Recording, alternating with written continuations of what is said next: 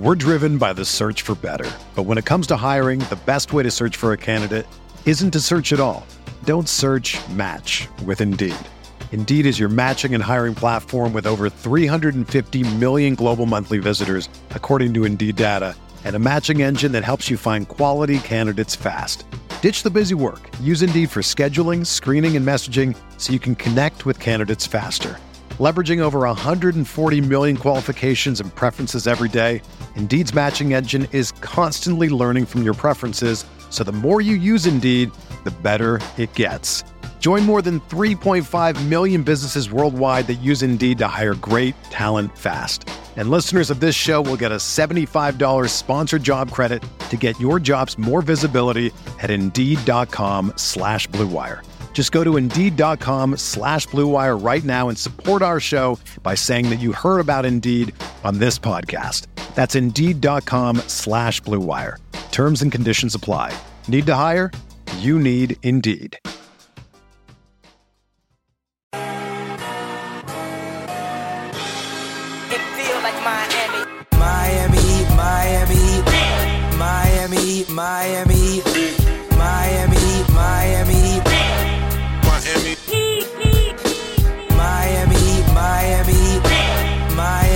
Miami.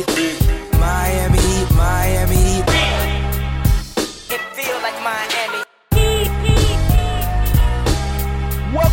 Welcome to the Heat Beat Podcast. I'm your host, Giancarlo Navas, and with me today, to the left of my screen here on twitch.tv/MIAHeatbeat, is our statistician and pun master, host of the Duncan Spot podcast on the Basketball News Network.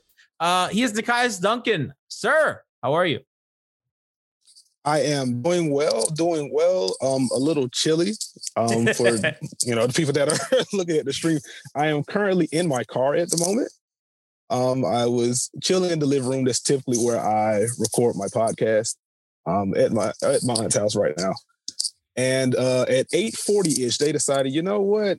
Let's make some pancakes. Let's get some breakfast for dinner going. So now they're downstairs. My cousin is downstairs, and she is on Roblox /FaceTime with her friends. So it's very loud. So on short notice, I had to come out here. Kind of had to make haste so I could be on time. So I'm just chilling in the front seat right now. Recording. It must be cold. This is unlike a COVID situation in the NBA where the teams are short-staffed, but they got to make it happen. They have to be in uncomfortable positions, and Nekias getting it done. Nekias, I really want people to check out your podcast. I listened to it, the first episode, the Dunker Spot. By the way, A+ name, A+ podcast art. It is incredible. And the content between you and Steve Jones, who's going to join us in a second, your co-host, it is probably right there with the Low Post as the smartest basketball show out there. Where can people find it? Well, you can find it basically anywhere you get your podcast: Apple, Spotify, Stitcher.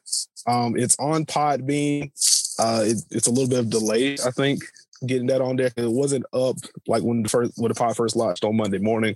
I think it got there later on Monday afternoon. So As far as the new episodes, speaking of which, we are recording after this stream, actually. We're going to do some Harden reactions.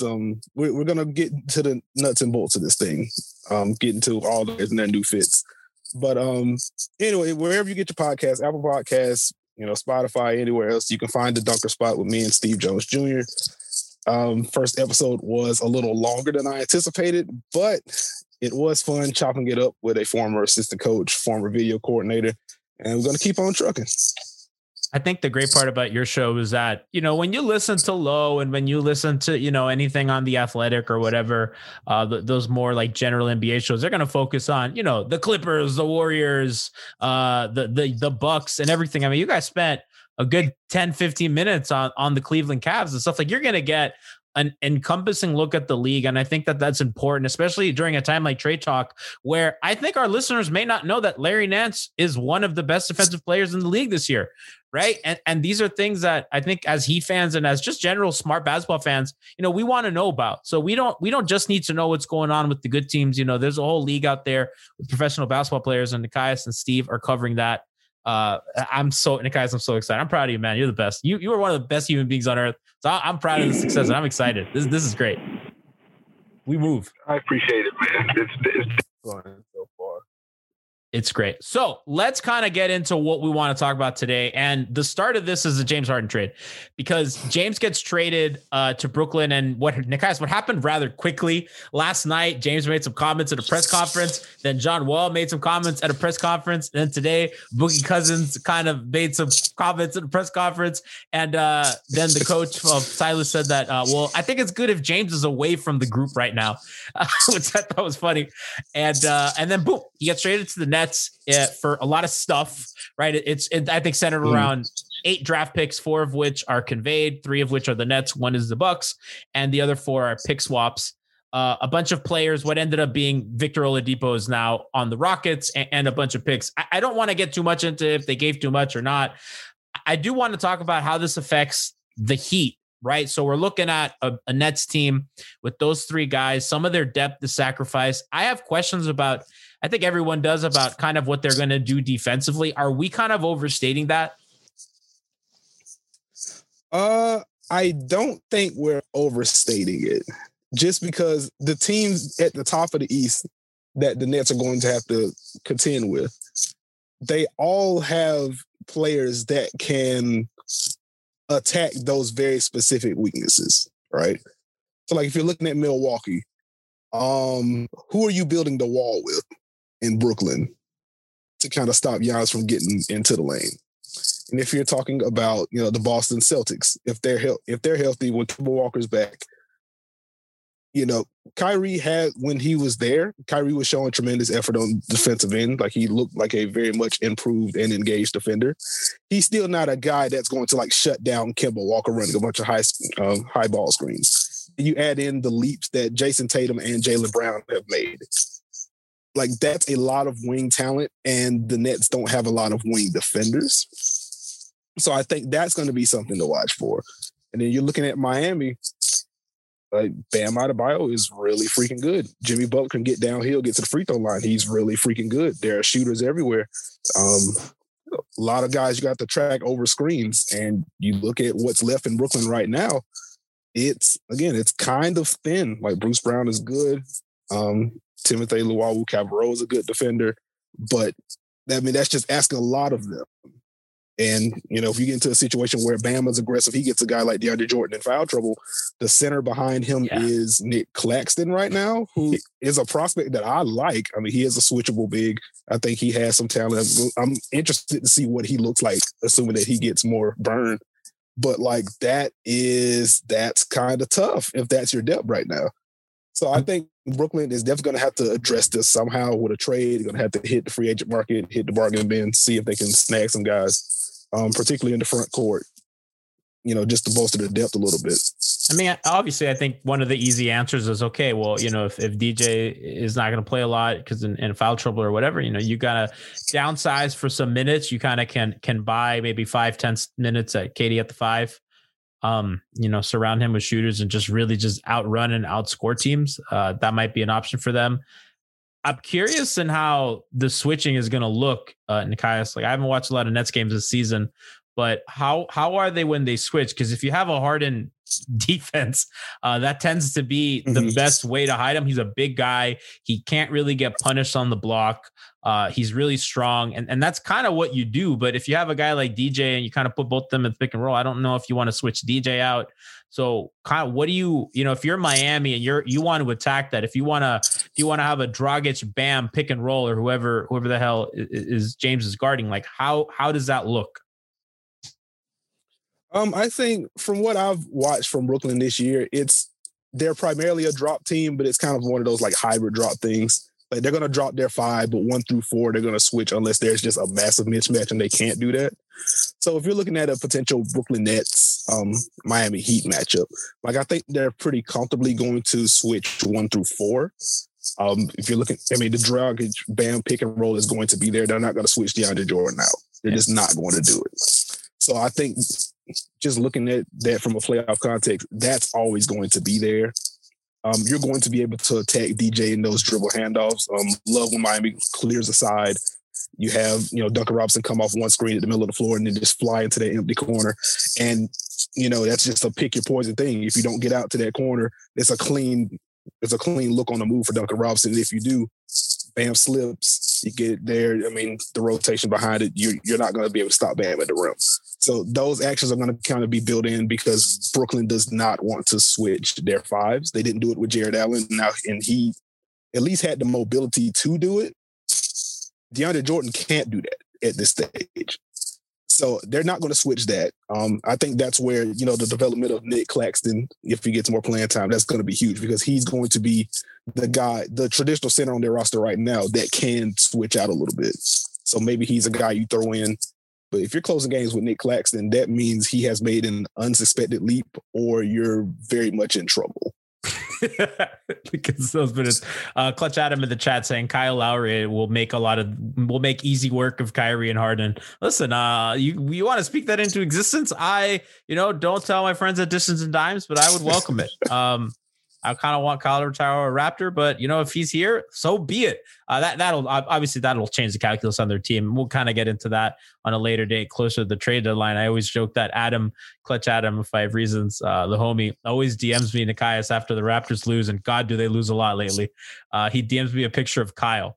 Sometimes it's Kyle in a Heat jersey. Sometimes it's just Kyle. Lately, it's been a lot of Kyle and Jimmy Dap. Just kind of letting me know what's going to be on the table. Guys, something I really have wanted to talk to you about, because we've talked a little bit on the group chat and a little bit on the timeline about this. We've gotten into it a bit on pods, but I think we have more of a sample of Tyler Hero as the lead ball handler. And especially we saw a lot of it last night. He's been really good in terms of not shooting the ball, but as a pick and roll ball handler, he is in like the 95th percentile. He's scoring, I think, what's 1.17 per points per possession, 1.21 points per possession, which is in the 94th percentile.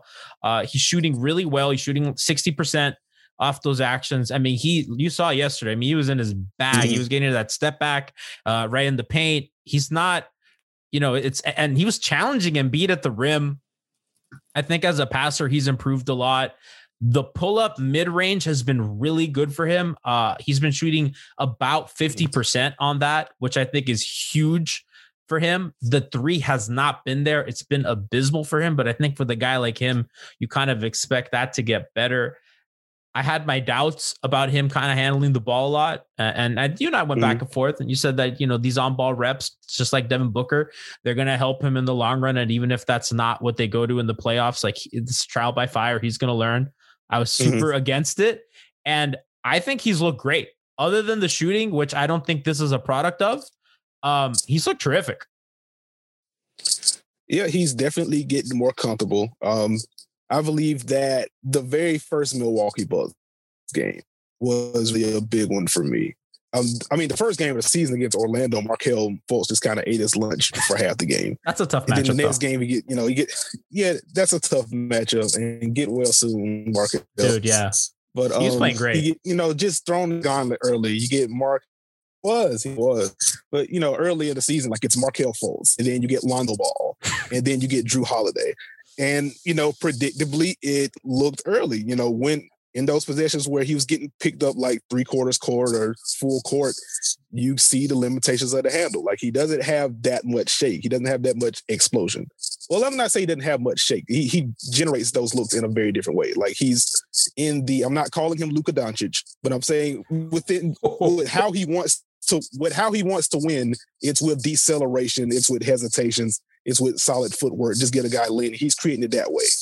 He's not dribble guiding like Kyrie, or he's just not blowing, he's not blown by guys off the dribble like a Russell Westbrook or John Wall, something like that. Like he wants to win with deceleration and things of that nature. So when you crowd the dribble, you have to be more creative with the ball. And, that's where you see that he is an off-ball guard that can run some actions more so than him being a primary guy.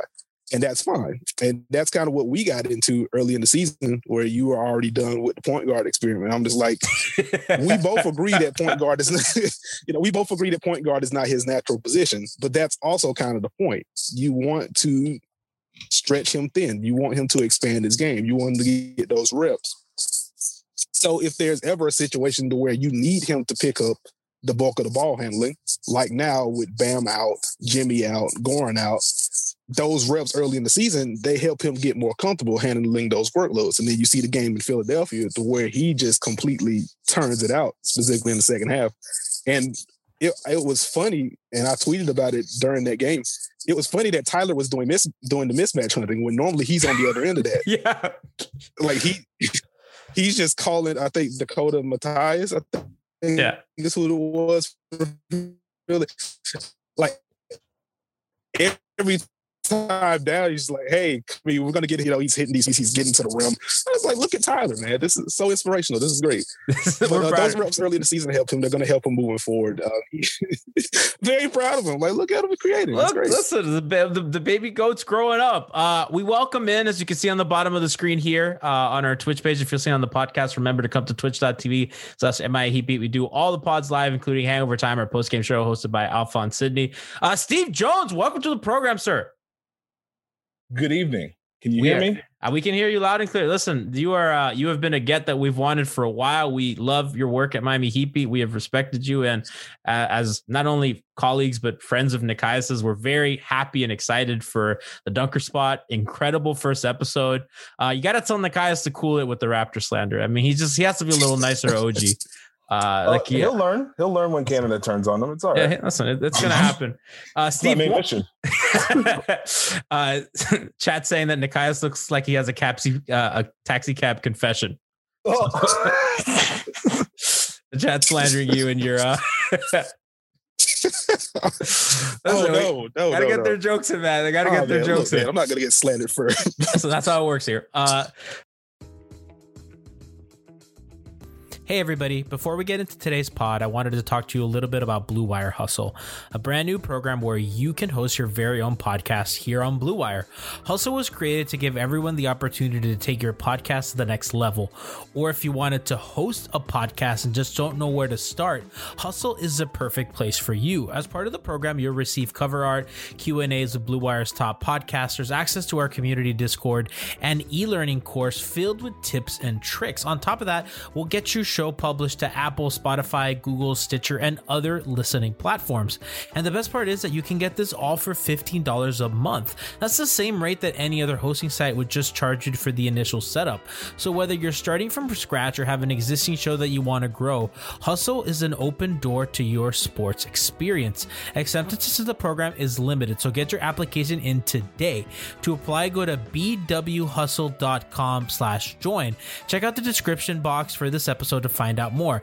That's bwhustle.com/join. Steve, kind of want to bring you in our conversation. We're talking about Tyler Hero as the lead ball handler for Miami. Kind of cited his numbers. He's like 1.21 points per possession as a pick and roll ball handler. The pull up three has not been there. 3-point shooting has been awful, but he's really done a lot. And kind of to Nekias's point, like he can't get separation. He's not that quick and he's not that athletic. He just has tricks. I used to compare him to like Lou Williams, right? Because like it's not like Lou is like a really fast dude, but Lou has a lot in the bag. Kind of wondering, what your take has been on the on-ball experiment of small guard with alligator arms, Tyler Hero. I think it's been going well, especially since he's got a bigger workload. Last year, it was the progression for him where you saw he would take steps, make better reads, make better plays. I was a little concerned at the start of the season that he was starting to predetermine what he would do in pick and roll, where he would just kind of take one dribble, expect the roll to be open, or, one dribble, think the shot's going to be there, and it's not. That always concerns me from a young guard. But I think he's finding his footing. I think he's getting the opportunity to make those kind of plays. And as long as he continues to set himself up, use screens, he can't afford to not use screens. He's not going to get the reject. So he's going to have to come off and read the defense, see if the defender's back, hit the roll man, find the open shooter. Good things will happen for him. But it's always a concern that as he continues to score, he may get more attention. And when that attention is good for Miami, because it'll open more plays up, but it could take him out of some action. Like, he's a guy that and Nekias we used to talk about this a little bit with Josh Richardson. Josh is a guy that you want to attack a bent defense. You don't really want him bending a defense, right? Like, so if Jimmy's the guy doing this stuff and they haven't done a lot of like small to wing screens. Like I would kind of like Miami to do a little bit more of that. I know they run their kind of inverted horn sets, but I kind of want Tyler to come up, kind of screen for Jimmy going downhill. Like Miami's offense has been weird. It doesn't look good, but some of the shooting hasn't really been there, and you kind of hope that picks up. But I think, and some of the numbers don't bear this out. And I think that Bucks game is kind of weird. And they have a couple weird games in there that in this small sample. But when they have Jimmy at the 4 with shooters, the offense looks good. You get Tyler off ball, moving, cutting, screening. I kind of think that's going to be their offensive recipe. It's been concerning to me, but there are signs of life there. I don't know how you feel, Steve. I feel good about where Miami's going to be. I think they have the benefit of the doubt from me just because of what Spo can create. The question is going to be the lineups. Can they find the right combinations? Especially in a season like this where you don't know when your team is going to be your team and when your team's not, even though Miami somehow finds a way to get 10 times better with half the players. I don't know how they do it every single year. The culture. Yeah. Oh gosh. Hashtag culture. My bad. But I think it's just going to help if you continue to get Duncan Robinson going. I think you have multiple ways you can look at it. You have Bam able to create, Precious able to pick and roll and run dribble handoffs, Kelly able to be big and hit shots, and you can still go small. So I think it's really just finding the right combinations. And I think it's going to take some time there for them to tinker and figure that part out. So they're plus 12 when they play that 2 big lineup of Kelly and Bam in 112 minutes, offensive 114, defensive 102. I don't know how sustainable that is. So they've been weird because there have been years where the Kelly Bam lineups are really good, and it kind of gets Bam off ball a little bit. They kind of do those 4 or 5 handoffs, which I love. And guys, you know how much I love a big to big handoff. It's my favorite thing. It looks so goofy because like Kelly's kind of a goofy look. You know what I mean? He moves a little awkward, but he's a really good shooter. He's a good decision maker. Something I like is that he actually will punish a dude in the post off a switch. Something that we've been about Bam to do. Kelly will take him down there, put him in the blender. And it looks awful every time he does it. Yeah, I mean, yesterday he does like these really long dribbles where he's like going back and forth, like he's doing a weird, like a white person dancing, and then he does like this little spin move and like hits it off glass. And I was like, okay, listen, man, whatever works. I don't really know. I've said I don't think that that's the answer in the playoffs. I think that's a regular season Band-Aid. Like I don't know how you get away with playing Kelly and Bam against the Nets, for example, or even against the Bucks or any of these teams that can downsize against them. Like they need an answer at the 4. And I know you have advocated for Jimmy. I don't like that, especially long term. They need something because I don't think that lineup, that 2 big guys is sustainable for them. If I can can be a segment from the podcast that we dropped on Monday. This kind of gets into my thing with coaches and letting young players explore during the regular season. And like we're seeing that with Tyler Hero. But to your point about the front court in particular, I don't know why KZ Okpala isn't getting minutes. I don't know why he isn't. Free boy. KZ, thank you. Dude, Nekias, you seen blue check marks in our group chats? Make fun of, like, say that I'm crazy. They say I'm crazy. They say the KZ is one of the worst G League players. I've seen it. I see the vision. I see it, Pat. I agree. Like, obviously, we're just comparing the careers. He does. It's fine. But he can slander me on the pod for it. But like Mo Harkless has a longer track record. Obviously, Kelly Olynyk has a longer track record. He's better. You know, if we're just looking at the careers. But like, it's a weird season, and you need to get some improvement on the margins. You want a long-term answer at the 4. Like, give KZ Okpala a 10, 15 game stretch where he knows I'm going to get 18 to 21 minutes a night, and then evaluate from there. Because I mean, we've seen already, Bo Harkless is not the answer at the 4. Oh yeah. He may very well be, and I think he can be, a serviceable 3. You know, in the games that Jimmy missed, or if you just bring him off the bench as a 3, like 3 is his natural position. But the 4 is just not it for him. He's too small. He's too thin. He's not going to be able to downsize that way. And he isn't shooting enough, and he isn't shooting well enough to kind of punish his team for playing off of him. So from there, you know what you have in Mo Harkless. I say, again, just give it a 10-game stretch. You know, obviously COVID permitting, but, you know, give those reps to KZ Okpala. You know, he is a long athlete, very rangy defender. he's very willing to shoot. I would like to see him be a little bit more willing to drive as well, because I think him getting downhill, that's going to help him build some confidence, get him some easy looks. But give him those reps. I mean, we've seen the flashes from him defensively.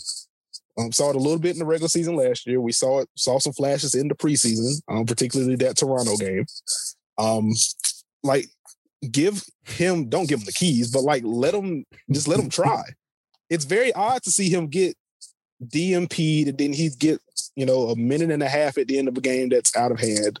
And then it's another DMP. And then it's a random late first quarter, early second quarter appearance. I'm just like, what are we doing with it? What's going on with his minutes? That's a classic Spo. That's a Spo. That sounds like a Miami Heat young player. Yes. It's weirdly just been Tyler, really, because even Bam didn't get a lot in the beginning. Like, Tyler's like one of the few guys, Steve, that they just kind of let loose early. Yeah, they did. Usually it's a slow burn, and then all of a sudden, bam, they're good. Yeah. And so, I don't mind Akpala. I don't want to get in the middle of all of that. I know exactly how that goes. What I would say is I think he will get an opportunity at some point during the season. You have to assume he will. And he will have the chance to play his way in. I think that's bottom line. I think that's what we want. And I know y'all want it. I know y'all wanted that. I'm surprised. Why is everyone so out on Mo Harkless so quick? I'm curious. Would you like to guess what Mo Harkless is shooting from the field this year? 17%. 17%. I got that right? You did. Hey. Steve, I wrote a piece about the Heat power forward situation, and it just turned into kind of a Mo Harkless hit piece as I watched film and looked at numbers. I was like, oh God. He's played 95% of his possessions via cleaning the glass at power forward, which obviously, as Nekias kind of articulated, it's not his position. They just don't really have the infrastructure for him to be good. Oh, sorry. The other thing with him that I think kind of hurts him offensively, and we haven't talked about a lot, the Heat don't really have an offense where they just park a dude in the corner. It's a lot of movement, and I don't think Mo is used to that. And the corners are for relocation. Duncan's getting there somehow. Tyler's getting there. They don't have a PJ Tucker guy that's just kind of planted there and waiting for guys to help off of him. And I think for Mo, that's been an issue because sometimes when he's at the 4, he's screening up top. They're running some handoff stuff for him. So I don't think he's in spots that he's used to. And I just think as a function of the offense, and it's just not a rhythm thing for him. If you're a basketball junkie, then you know there's no better time of year than the NBA playoffs. Twice a week, JJ Redick is cooking on his podcast, The Old Man and the Three. He has guys come on in all stages of their careers to talk about the league and share stories you won't hear anywhere else, including Devin Booker on why he talks so much trash, Ray Allen's epic free throw competitions with LeBron in Miami, and the moment Tyrese Halliburton knew Pascal Siakam would be a good fit in Indy. In addition to player interviews, every Monday JJ breaks down the top 3 things happening around the NBA with unmatched analysis, not outlandish takes, and is often joined by masterminds of the game like Tim Legler to dive deep on rookie reports, trade breakdowns, and why is mean mugging now a tech? You won't find another outlet that covers the game as comprehensively and with such insight as JJ does it on The Old Man and the Three. Make this your companion podcast during the playoffs. Listen to The Old Man and the Three ad-free on Wondery Plus or wherever you get your podcasts.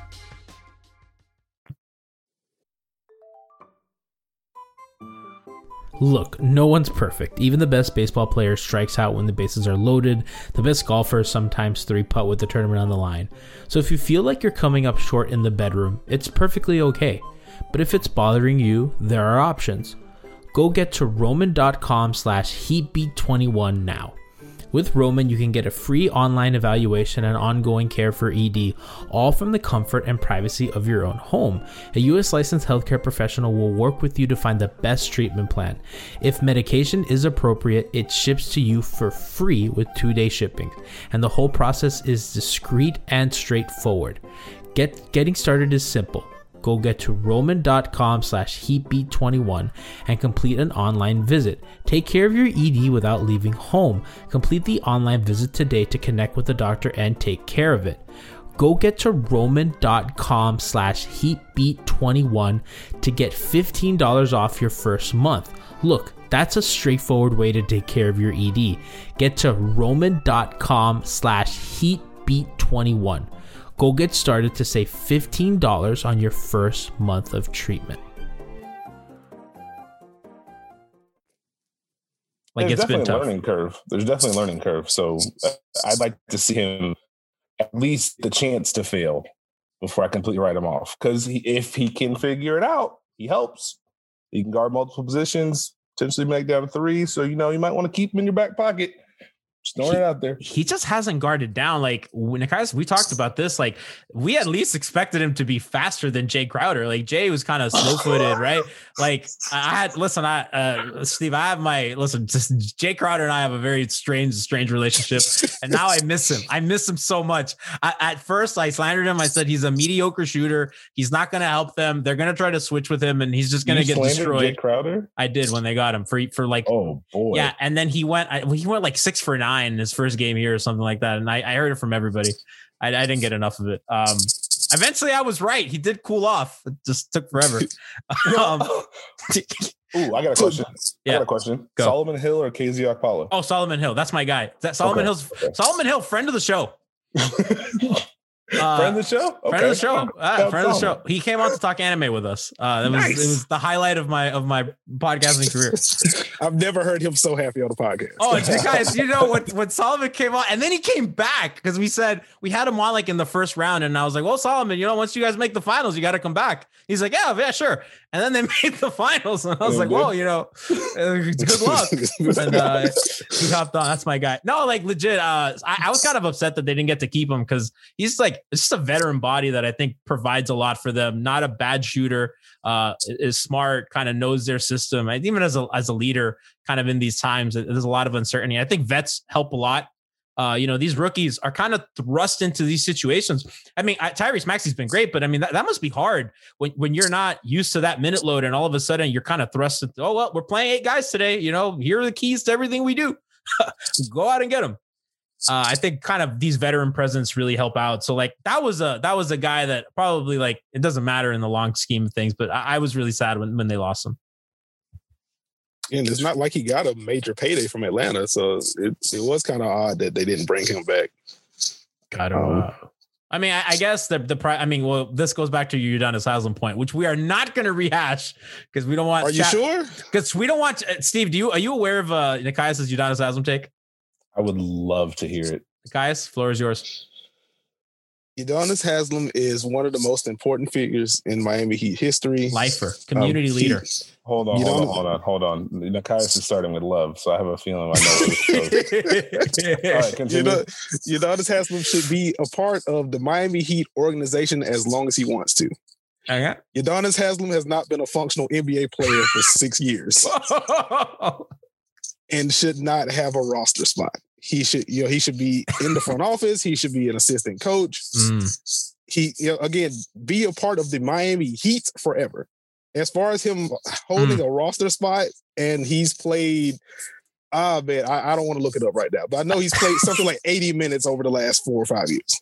Like, there's no reason for him to be on the roster, is my take. And it's a controversial take for some reason. Yes, because he's a beloved community figure that means a lot to us. We grew up with him. We love that guy. That's fine. I'm not saying leave the Heat, but he doesn't play. Nah, man, UD can sit on the bench as long as he wants.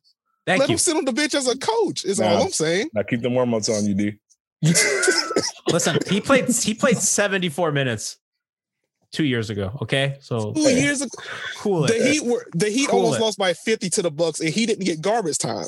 Why would you kind of waste him at that point? Got to keep him. You know what I mean? Like if he's not getting in, then when is he getting in? Steve, I think I know you've worked in teams and you've coached in the league. Can you talk about kind of when a guy's in uniform, that word means something different than a guy in a suit? Yeah, it's a hard thing to really quantify, but when they're there, they're kind of in it. When they're in the suit, they're still helping, but it doesn't have the same impact. You're not quite in the fight as much, so there's a disconnect. So I just think Udonis Haslam brings ultimate value to that organization. And if he like to continue to wear the warm-ups and help the squad out, let him do it till he pleases. That dude is still lives culture, loyalty, Heat lifer. It's everything that the organization propagates. How dare you, Nekias? How dare you do this to your constituents? Again, I'm not saying he shouldn't be part of the organization, but like sign someone that could sign a body that could give you something if you need it. Like, especially in a COVID season like this, like I would like to have a functional NBA player. How about you hold the league accountable and maybe increase the roster spaces? That should also happen. You're doing the single accountability thing, this individual accountability thing on UD. This is just I love you, man. Nah, listen, I don't 100% disagree with you, but if UD wants a spot, he's here. But you know, there's something to be said about like having the extra space because the Heat do hit on a lot of diamonds. I mean, Gabe Vincent, for God's sake, was torching the Sixers, which I don't know what the hell happened there. I mean, that was these games have been so crazy. Kind of we're running on time. Kind of want to close a little bit on the defense because we haven't touched on that yet. They haven't switched as much as I would like. They switch sometimes. They drop a lot still. I don't know if that's a function of the regular season or the fact that they don't have a functional four. I don't really know what their answer in the playoffs is going to be because when they play Bam and Olynyk, that's not a switchable lineup for them. They just really don't. And what made them special was Jimmy, Bam, shooters, switch everything, be aggressive, play the passing lanes, really push up. I thought that their guards are very small, and I think that it's tough when there's penetration because Bam's typically out there and there's nobody on the back line. And if that helper's Tyler or that helper's Duncan or even Jimmy for that matter, who's a really good help defender, but that's not the size you want. Kind of like I've made this joke when Giannis turns the corner on the pick and roll and he sees Mo Harkless, he starts laughing, right? Like that's, he's just going to body him over. Like this is not, so I have questions about their defense, Steve. I don't know how fixable it is without a trade. Do you see anything that they're doing that we could take some positives from? It's a difficult thing because they're not a finished product. And even last year, their man-to-man wasn't necessarily their strength all the time. So I think it's kind of one of those things where you have to judge the activity. You have to judge the rotations and see if they can keep the ball in front. It's tough. It's tough because it hasn't looked like it should. I'll admit that. They're not as crisp in pick and roll. They're not as crisp into the rotations, but they show flashes of that activity. And you have to hope that starts to sustain as the season builds. And I think it's important for them to display that man-to-man defense so that the zone has more power whenever it comes out the back pocket, So it's just going to take the consistency of getting those guys those reps. And I think that's one of the things where the shortened preseason hurts Miami because there's not as much time to get those reps in because their defense is predicated on having to rotate, having to show help. But they show flashes. I mean, when they played Milwaukee, it looked pretty great, but it's just sustaining it. And I think that's maybe a function of lineups, maybe a function of COVID. I don't know. I'm going to be honest. Miami is a team where I trust them, but it looks up and down all the time just because it looks odd. Like it looks like the Miami Heat, then it doesn't look like the Miami Heat, then it looks like the Miami Heat. And it's like, I can't get a feel for it. Like that Wizards game, like without Beal, like I understand it's a good offensive team, but like they're just getting killed in pick and roll. And like last night, and I know that they didn't have their guys, but Tyler just can't stay in front of Maxey, and Maxey's putting him in the blender every time, put him in pick and roll, getting to the rim, literally nothing they can do. And if he's not, they're not doing that strong hedge and recover stuff, I don't know how survivable he is. I haven't seen a lot of improvement there. Again, I just think it's a function. I think Spo's letting them take some hits so they can review it and get better at it. And I think you'll see it improve as the season goes on. Or if you don't, you'll see zone. The guys, am I being apocalyptic or are you worrying? Yeah, I'm more concerned about the defense than their offense, I will say. I'm concerned about both, but yeah, I mean, that's fair. But like it's early, and like we know what Miami's offense looks like at peak form. Last year, even at peak form, it wasn't very good until the trade. So now there has been a little bit of a downgrade. You slot Kelly Olynyk into the starting lineup, and as you mentioned, they're definitely a drop team now. Like we talked about this before the year, if the Heat were going to be a drop team or a switch team during the regular season. I think we both said that the Heat were probably going to go drop for most of the regular season and then downsize later.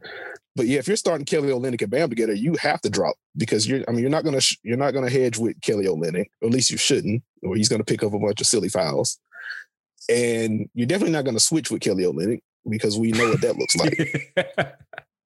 Goofy. So yeah, I think in terms of the personnel, like, I don't know if there's much they can do differently schematically without switching the zone. And I don't think they want to go to that as often as they did last year, because that's when we knew that the defense was in a really bad place. When, you know, the Heat have been a zone heavy team, but like they really ramped it up.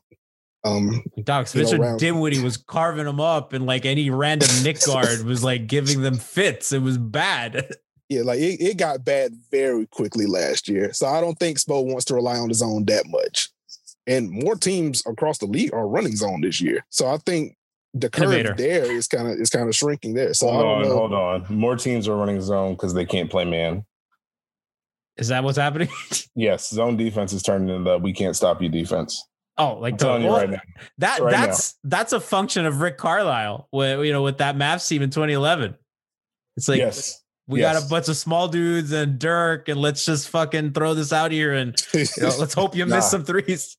Nah, I'm telling you now, it's gone full circle. Zone went from a weapon to now, oh yeah, we can't stop you. Let's throw this out here for a couple times. Hope it works. Listen, for the Heat, it was very fruitful last season. Let me tell you, they couldn't guard anybody, and they figured some shit out. They were like, Myers, you play really high up, and you put your big ass arms high, and you make those passes hard. And the Raptors too. The Raptors have gotten a lot out of their zone. I don't know. I haven't done much of it this year, I don't think, but it worries me. I think they'll be fine. I think that they're probably going to make a trade or something, but I mean, I think in house you can make, I think, their guys haven't played that. I mean, they've been healthy for 4 games, too. It's not really fair. And they've been against good teams. It's been like Boston, Milwaukee, right? Like these really potent offensive teams that, it's tough. And like, Steve, you've worked with teams like, it must be hard when you're a guy like, Jimmy and Bam, you're not playing basketball, and God knows how much training they're getting in these 7 days, right? Like they're supposed to be isolating. You would think so. They're probably not getting the treatment, the training, and the kind of workouts that they should be getting. And then they're going to come back and they're going to be dropped into a 35-minute professional basketball game against God knows who, the Warriors or whoever the hell they play, right? Like that can't be good. Yeah, it's tough to get a rhythm when you're having to do that all the time. So it's going to be, I don't know how these guys come back from those, it's one of the amazing parts about the league. That scares me. Like, I'll say one more thing about the Miami defense. Unprompted. Let's go. Watch for the dribble penetration. If they can't keep the ball in front, Miami's defense is in trouble. Well, that's been the case. Like their guard, like if Avery's not on the ball, any guard is just doing whatever they want. I mean, it's evidenced by last night and everything. That part concerns me a little bit more than pick and roll, because I think they can figure pick and roll out to a degree. But if they're not able to keep the ball in front and they have to help all the time, it gets ugly.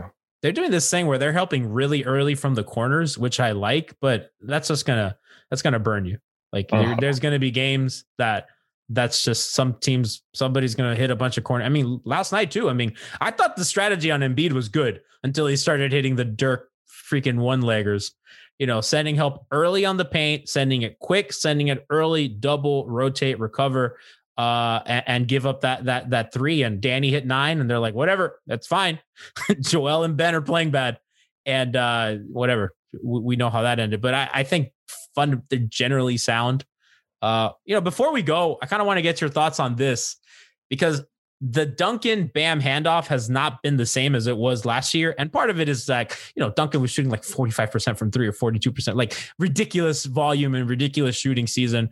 He's still shooting 40%, but it's not the same, right? He went from like a legitimately legendary shooter to a very, very good shooter. And that's going to change some stuff. And I think some teams are kind of sending too off the handoff. And if Bam or whatever big is not slipping early, and if that pass is not coming early, it just kills what they do. And I don't really know how many solutions they have, because then they'll just start doing what I call the revolving door of handoffs, where they pivot into another handoff, and they're doing that until it's 9 on the shot clock, and then Tyler or somebody has to put it up. Like, I don't know how that gets remedied. I don't know if that's a Duncan needs to pass better thing, or if he has to kind of see that coming. Like, what do you think they can do with those? I think a lot of it is just the flow. I think teams are locking on it more and more because they've seen the film. They know what it can do. They know what it opens up. So they know if they take Duncan away, they can figure out the rest. I mean, obviously, you put them in different spots. I think a couple fake handoffs, maybe a fake screen, use gravity to your advantage a couple times, and put that in the back of the team's mind. And I think you'll get your flow back, because what Duncan does is so much of just passing it to Bam and cutting off of it, and in random times where the defense can't catch it. I think if they can get more of that in the flow, they'll be fine. I think the chemistry is still there. It's just, man, if teams are going to start trapping like that, it's tough. I mean, you got to have more. Like, and he comment, like Nekias, Duncan was saying in the offseason, like, oh, I'm working on my pull up dribble mid range. And I was like, I mean, yeah, that's nice, but like, can you work on like a slip pass? Like, I feel like that has a little bit more utility than that. It might be mean. I was like, he told Duncan to make a bounce pass. That's hilarious. Like, just I don't know, like Bam slipping. Like, can you beat the double? Because like the Raptors were switching that in the bubble, right? So they do that switch, and then Powell or whoever would front, and OG gets on Duncan. And it just blows up their offense. And I know last season their offense like dropped like 10 points when Duncan was off the court, and this year it's not to that degree, but it's still sharp. Like, if he's not firing, and if he's not a huge part of what they do, it just seems like they don't have enough. Yeah, and I think, to Duncan's credit, like, he has improved a little bit as a passer. He does look more comfortable attacking closeouts and attacking those while, if they trap, he passes and then relocates, and then you have another guy running at him. He's able to beat those guys. And I think within that specific context, that's where he's like, I need to add a 1 dribble pull up or a 2 dribble pull up, because you want to mix that in. Like, it's still, I would have to look at his sees at the room, but it feels like every layup that he's taken has been uncontested at this point, just because teams are so worried about him at the 3-point line. If you do get that trap and he slips it or whatever, or if it's just they switch it and then he cuts off of it, nobody can really contest him because he's by himself. So like, he's still doing the work, moving off the ball. The passing is getting there.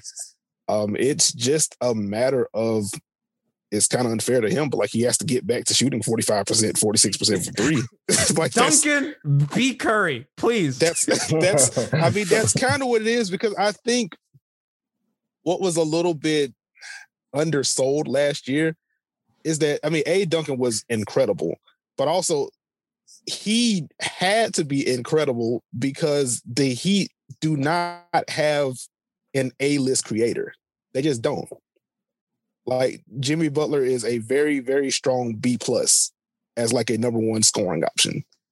And Bam, when he's aggressive, is a strong B+ shot creator. But like, they need Duncan to bend defenses to Curry levels to kind of bend the floor, force rotations, and then you have easier lanes to be attacked. As a D3 prospect, and we're like, bend the defense in Curry levels. I mean, it's fucking crazy. It's ridiculous that we're here. And like, we didn't think he was an NBA player a year and a half ago. Guys, we made fun of them for playing him in the last game that Dwayne played. We're like, why is Duncan taking all their like Dion's minutes? Like, what the hell's going on here?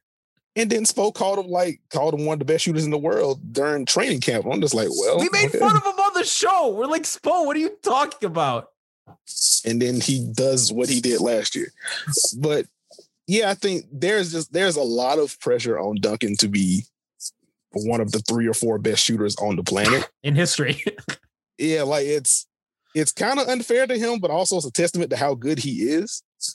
So I do think that's going to work itself out, especially as the team gets healthy and you have more weapons. I don't think teams will be able to trap Duncan as aggressively as we've seen them trap him. So I think once the team gets healthy, you get more chemistry built, you get more offensive flow. I think that's going to come back. I mean, I think the positive was when they started doing that, Tyler just took initiative and he's like, okay, we're going downhill. We'll Duncan, you play off ball and I'm taking it and I'm going to the rim and challenging Embiid and all that stuff. Shout out to the gifted sub. Thanks, Brian M. And we have reached the end. Gentlemen, I want to thank you for making time. You are two of the people that I respect most in this industry. I am looking forward to your podcast every week. I know that drops Mondays. Steve, would you like to let the people know? You guys have a mailbag? How can I get in the mailbag? How can I ask a question? I have things I want to ask Nekias and you. I normally send out, well, I'm saying normally, like the pod's been here for like 3 months or whatever. But I sent out a tweet around noon on Sunday. I'm just if I want to set up an email account for the pod or if I wanted to set up an account for the pod in general on Twitter that people can funnel the questions to. Do both. Do both so we can get cussed out. Yep. All right. I have Raptor questions. I have Raptor questions for you. I'm excited. Steve, I enjoy watching. Kyle Lowry is my favorite basketball player, and it's weird, whatever, but I like watching. And I get slandered here because I run a Heat show and I like Kyle, so everyone gets mad at me. So I have to be a bulldog. I have to like the Raptors in secret. I'm like watching it like on League Pass on his tablet and making sure nobody sees me. I can't even live tweet the games. I'm just like adding Iman and Sandy and Yasmin and like everybody on Raptors because I can't like publicly tweet it because everybody gets mad at me. So I just kind of like I hide myself. I'm like hidden in plain sight.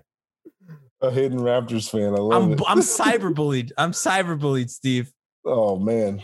Well, they're in Tampa now, so it's cool. Yes. I can't even go. I'm locked at home. Listen, I'm strictly at home. I don't leave. I don't remember socializing. Clutch Adam in chat telling me it's called a burner account. You're right. I should just do it. I should just make a burner. Steve, where can people find you on Twitter? It's your first time on the show. I want our audience to find you because your stuff is great and you're tweeting out live tweeting out games or breaking down film, and it's legitimately great stuff. You can find me at Steve Jones 20. The number 20, not the word. We will put that in the description. Gentlemen, thank you for joining the program. We hope to have you on. Good luck in your endeavors with the Dunker Spot.